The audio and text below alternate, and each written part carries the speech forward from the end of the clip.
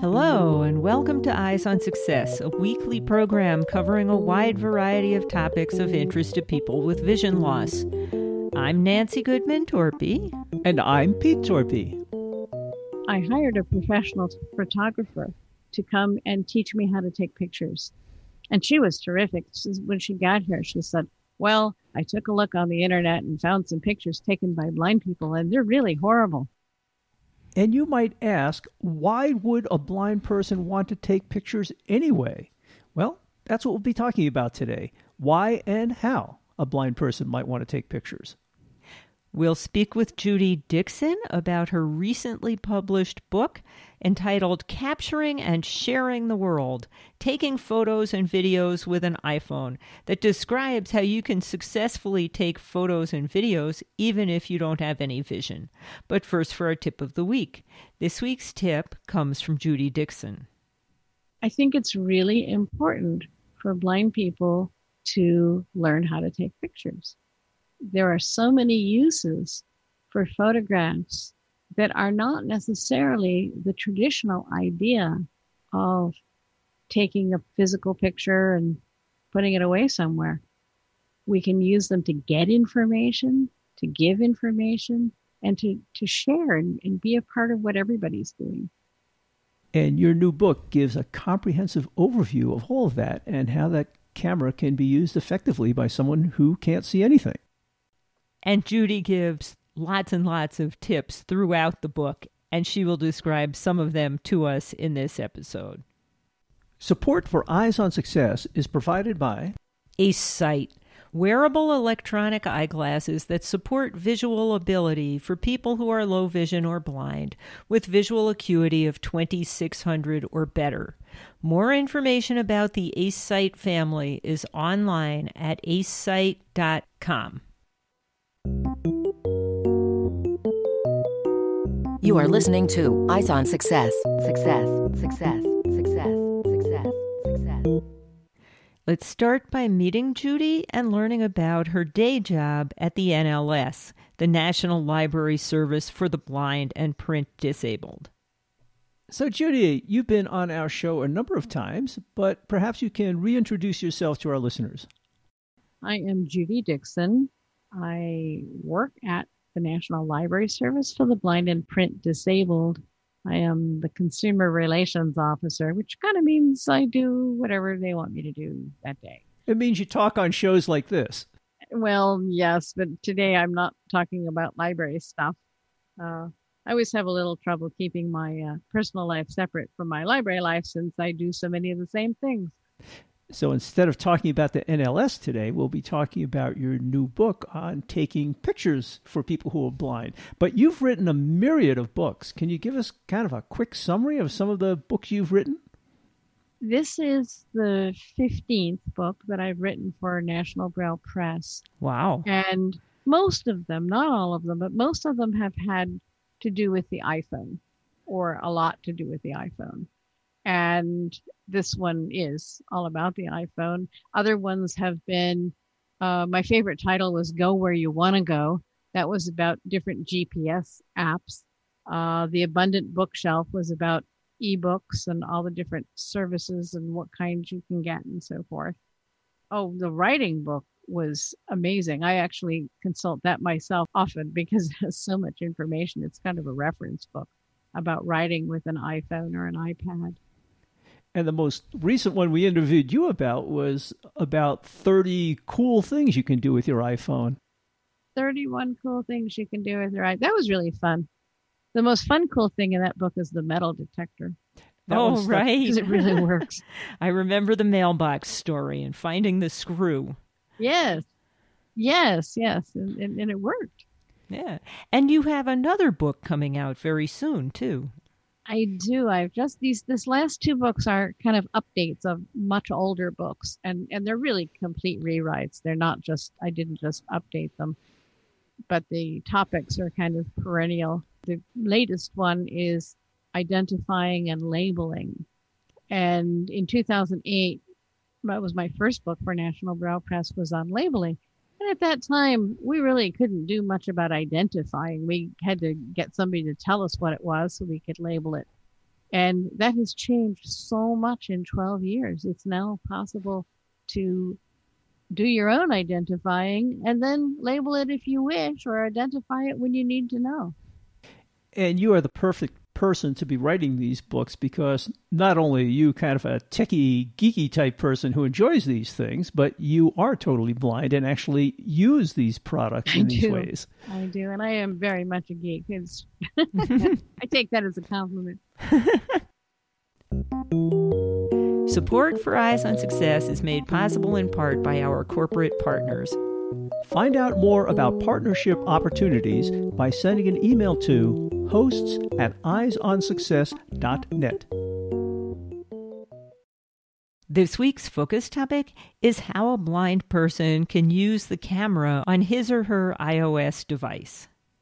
So as we mentioned in the introduction, Judy, you wrote your most recent book about photography, which is actually a rewrite of a book you did years ago. But since this technology changed so much, you figured it needed updating.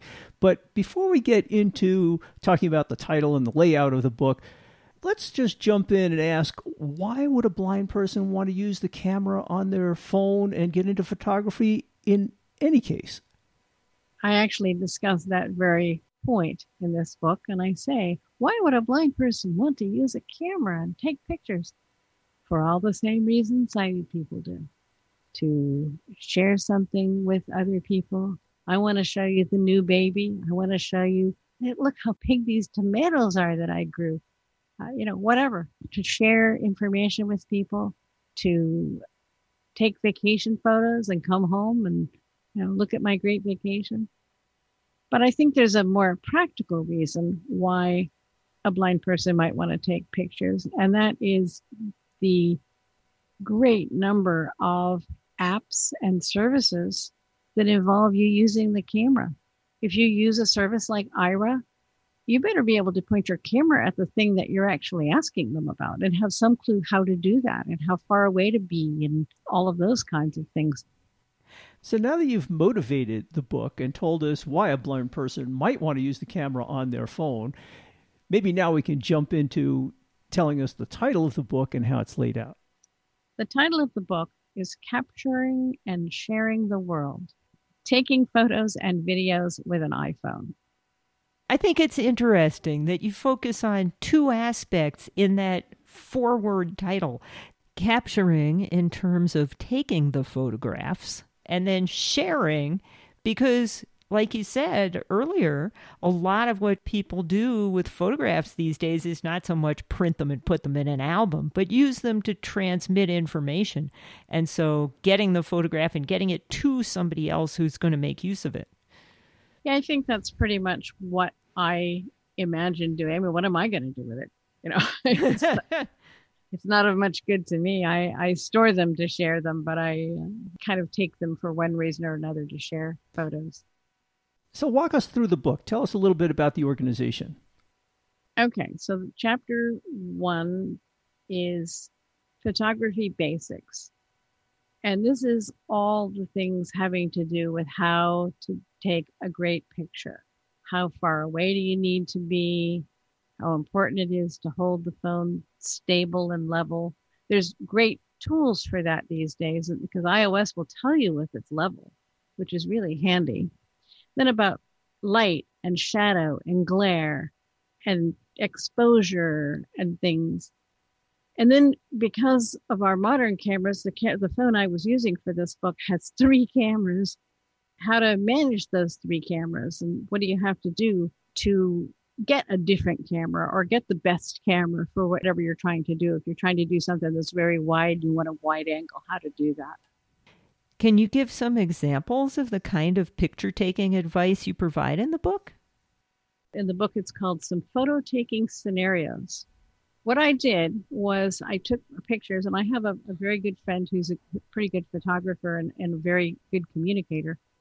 And so I took the photos, and then I sent them to him, and I described my thought process and how I set up the photo.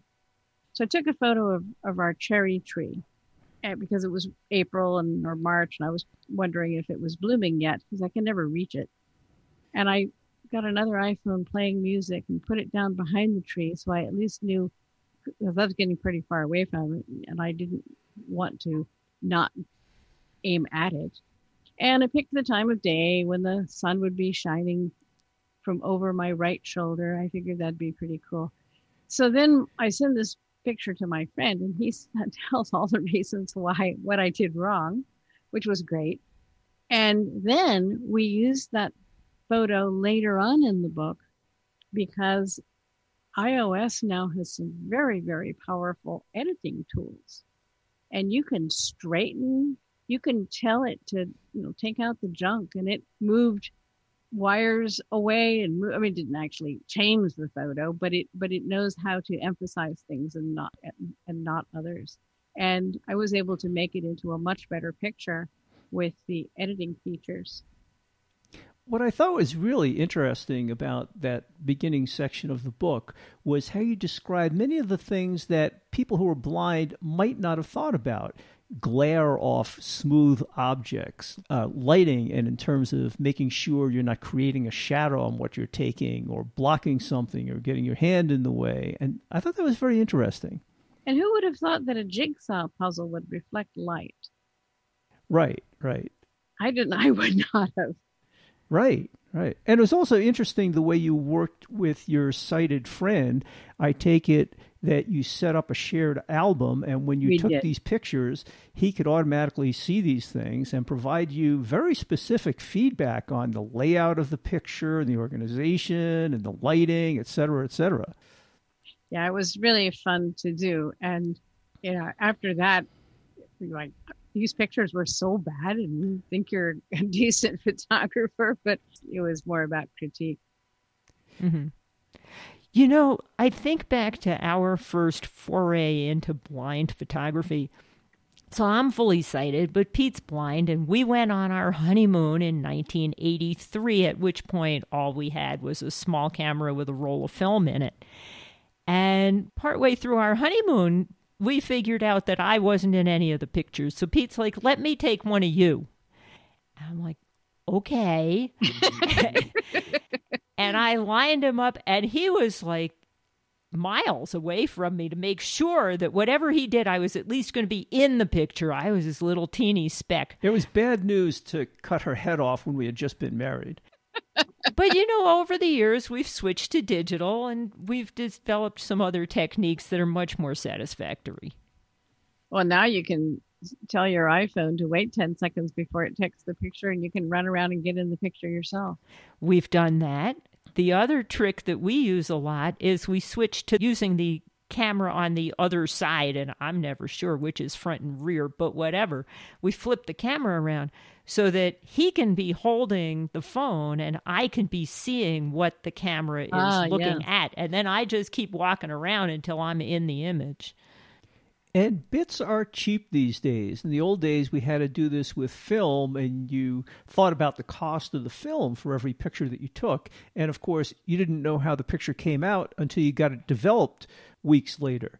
But these days, the feedback is instantaneous, and you're just shoveling around some electrons on your phone or iOS device. So it doesn't cost you much to take an extra couple of pictures. You can easily delete them. And pretty much every picture Pete takes, he takes at least a dozen, with minor variations, pointing, rotating, whatever. But then it's my job to sort through them and pick out the best one and keep that.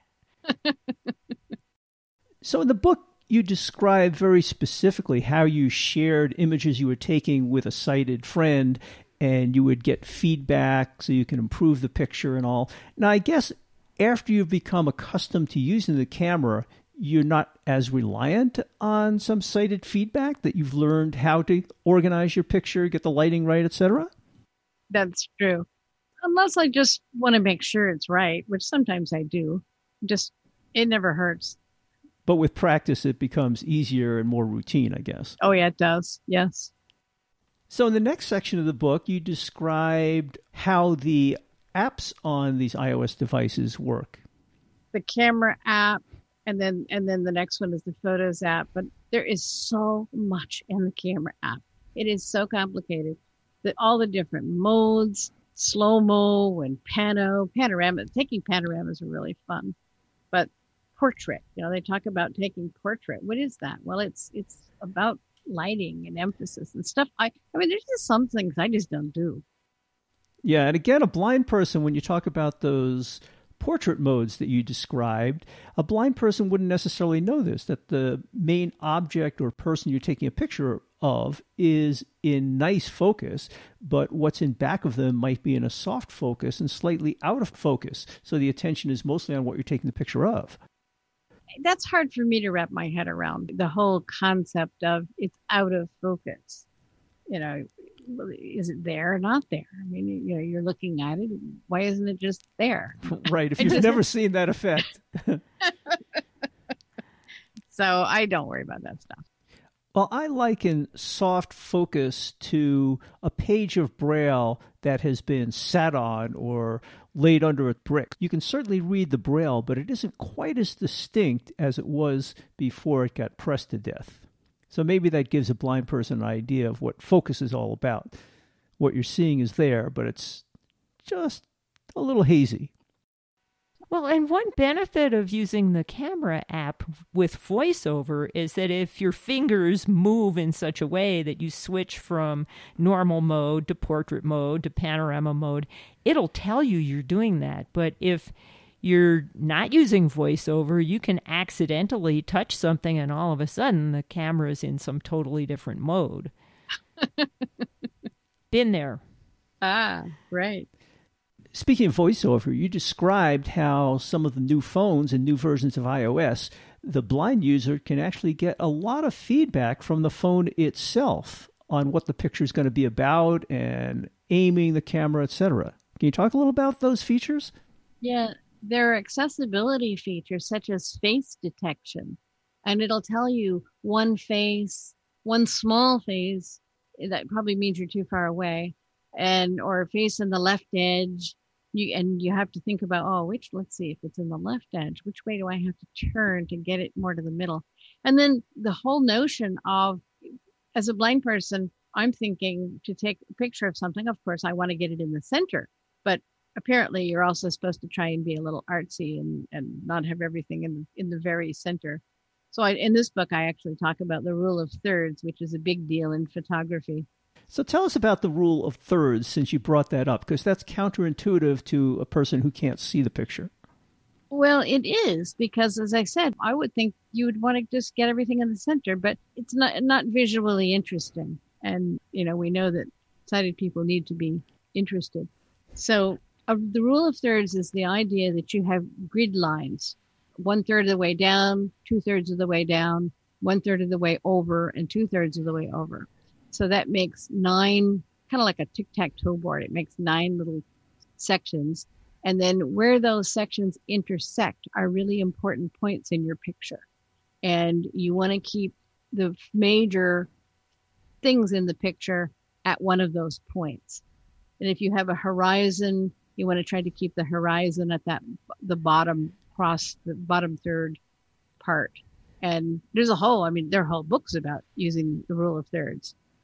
That must be a little bit more tricky, because VoiceOver will tell you when your small face is centered, but not necessarily when it's at one of those magic points. No, but you can kind of interpolate from what it does tell you. It also has level indication, so it'll tell you tilt right, tilt left, level, and that's really helpful. That is. No one likes a tilted picture. Yes, that's true. And that was another concept that when I finally got hold of it, made sense to me. I was also, when I first started taking pictures, I was also taking them all in portrait mode. It made sense to me. A phone was upright, and that's how I took the pictures. But sighted people take most of their pictures in landscape. I was trying to think, why do they do that? But then I realized they see in landscape.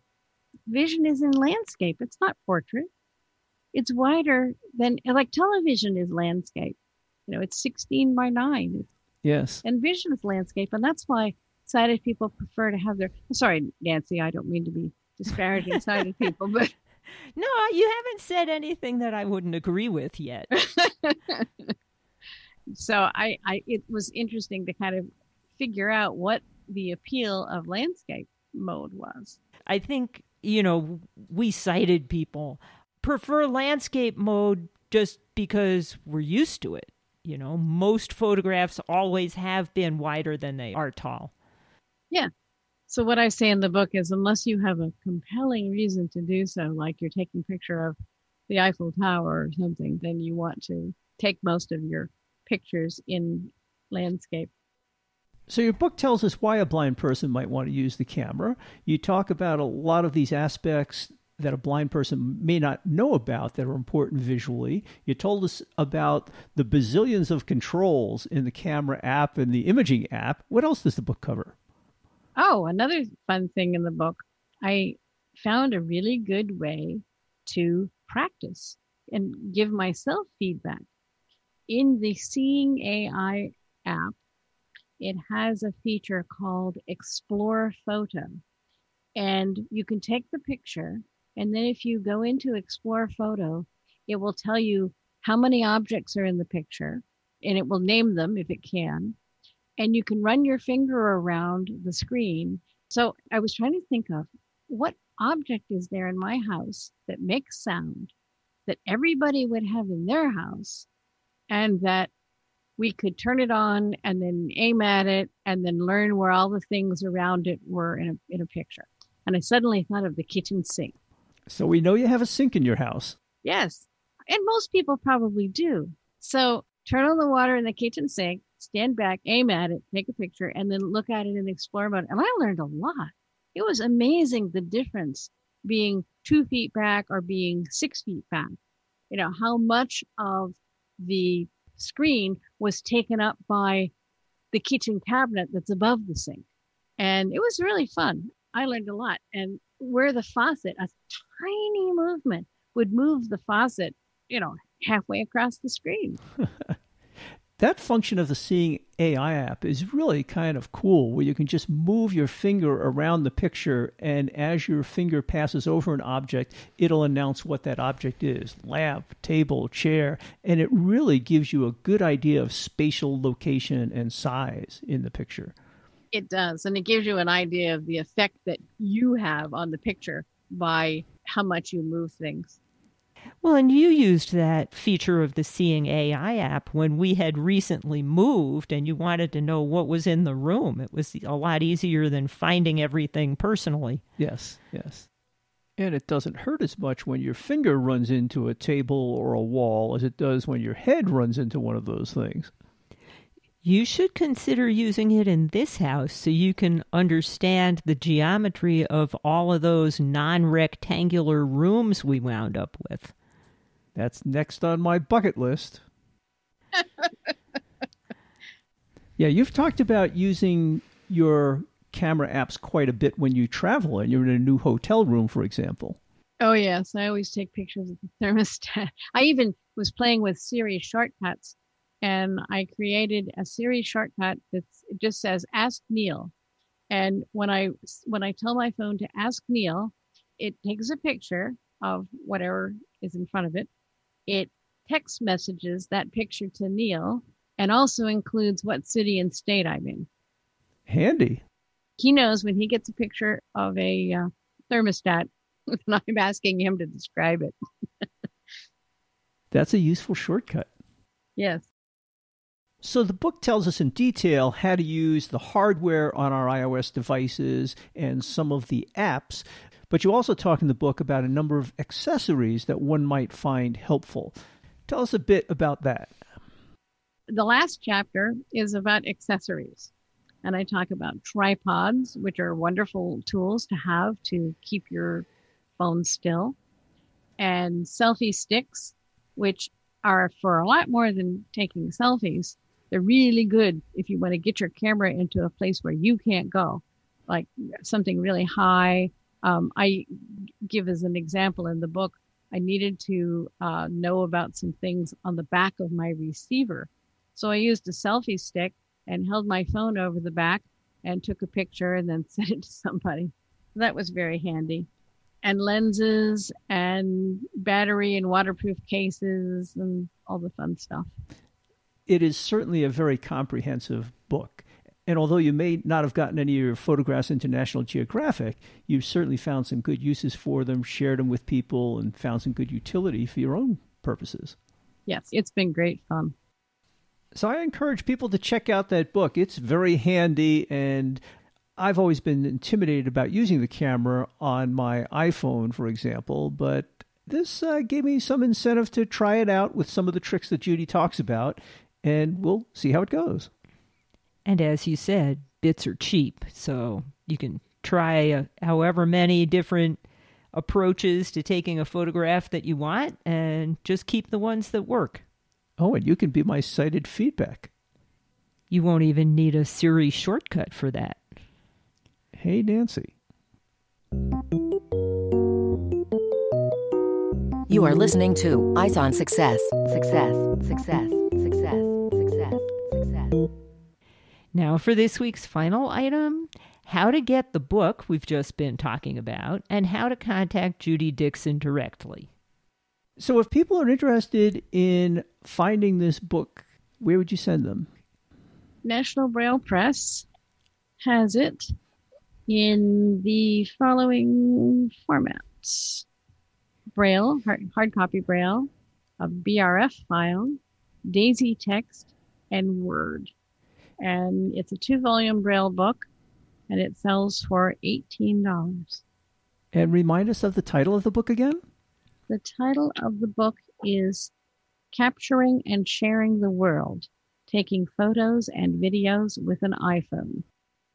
And I'm sure most people who've gotten to this point in the show know how to reach the National Braille Press, but can you remind them? The website is www.nbp.org. And I take it your new book on labeling is also available there. It will be. It's not out yet. When's it coming out? Probably not till October. I just finished it. So if people want to reach you directly, separately from getting hold of your book, how would they do that? My email address is Judy, Judy, at JudyDixon, JudyDixon.net. And you can also find many of Judy's previous books at the National Braille Press website. And you'll find all of that contact information, as usual, in the show notes associated with this episode at www.eyesonsuccess.net. That's it for show number 2041. Next week on Eyes on Success, we'll be talking about becoming a chiropractor. After losing her vision in her mid-20s, Jackie Willett was forced to reassess her life and dreams. Shortly after going through a blindness rehabilitation program, she had a plan. We'll talk with her about how she coped with her vision loss, interned with another blind chiropractor, and went on to obtain a Doctor of Chiropractic degree. And she really has a great story about how she adjusted to losing her vision in her mid-20s. So I hope you'll join us for that episode to hear about it. You've been listening to Eyes on Success, hosted and produced by Nancy Goodman Torpy and Peter Torpy, and distributed by WXXI Reach Out Radio. You can access the full archive of previous shows, subscribe to the podcast, and much more by going to our website, www.eyesonsuccess.net. If you have questions about anything you've heard on the show or have suggestions for future shows, send an email to hosts@eyesonsuccess.net. Thank you for listening and have a nice day.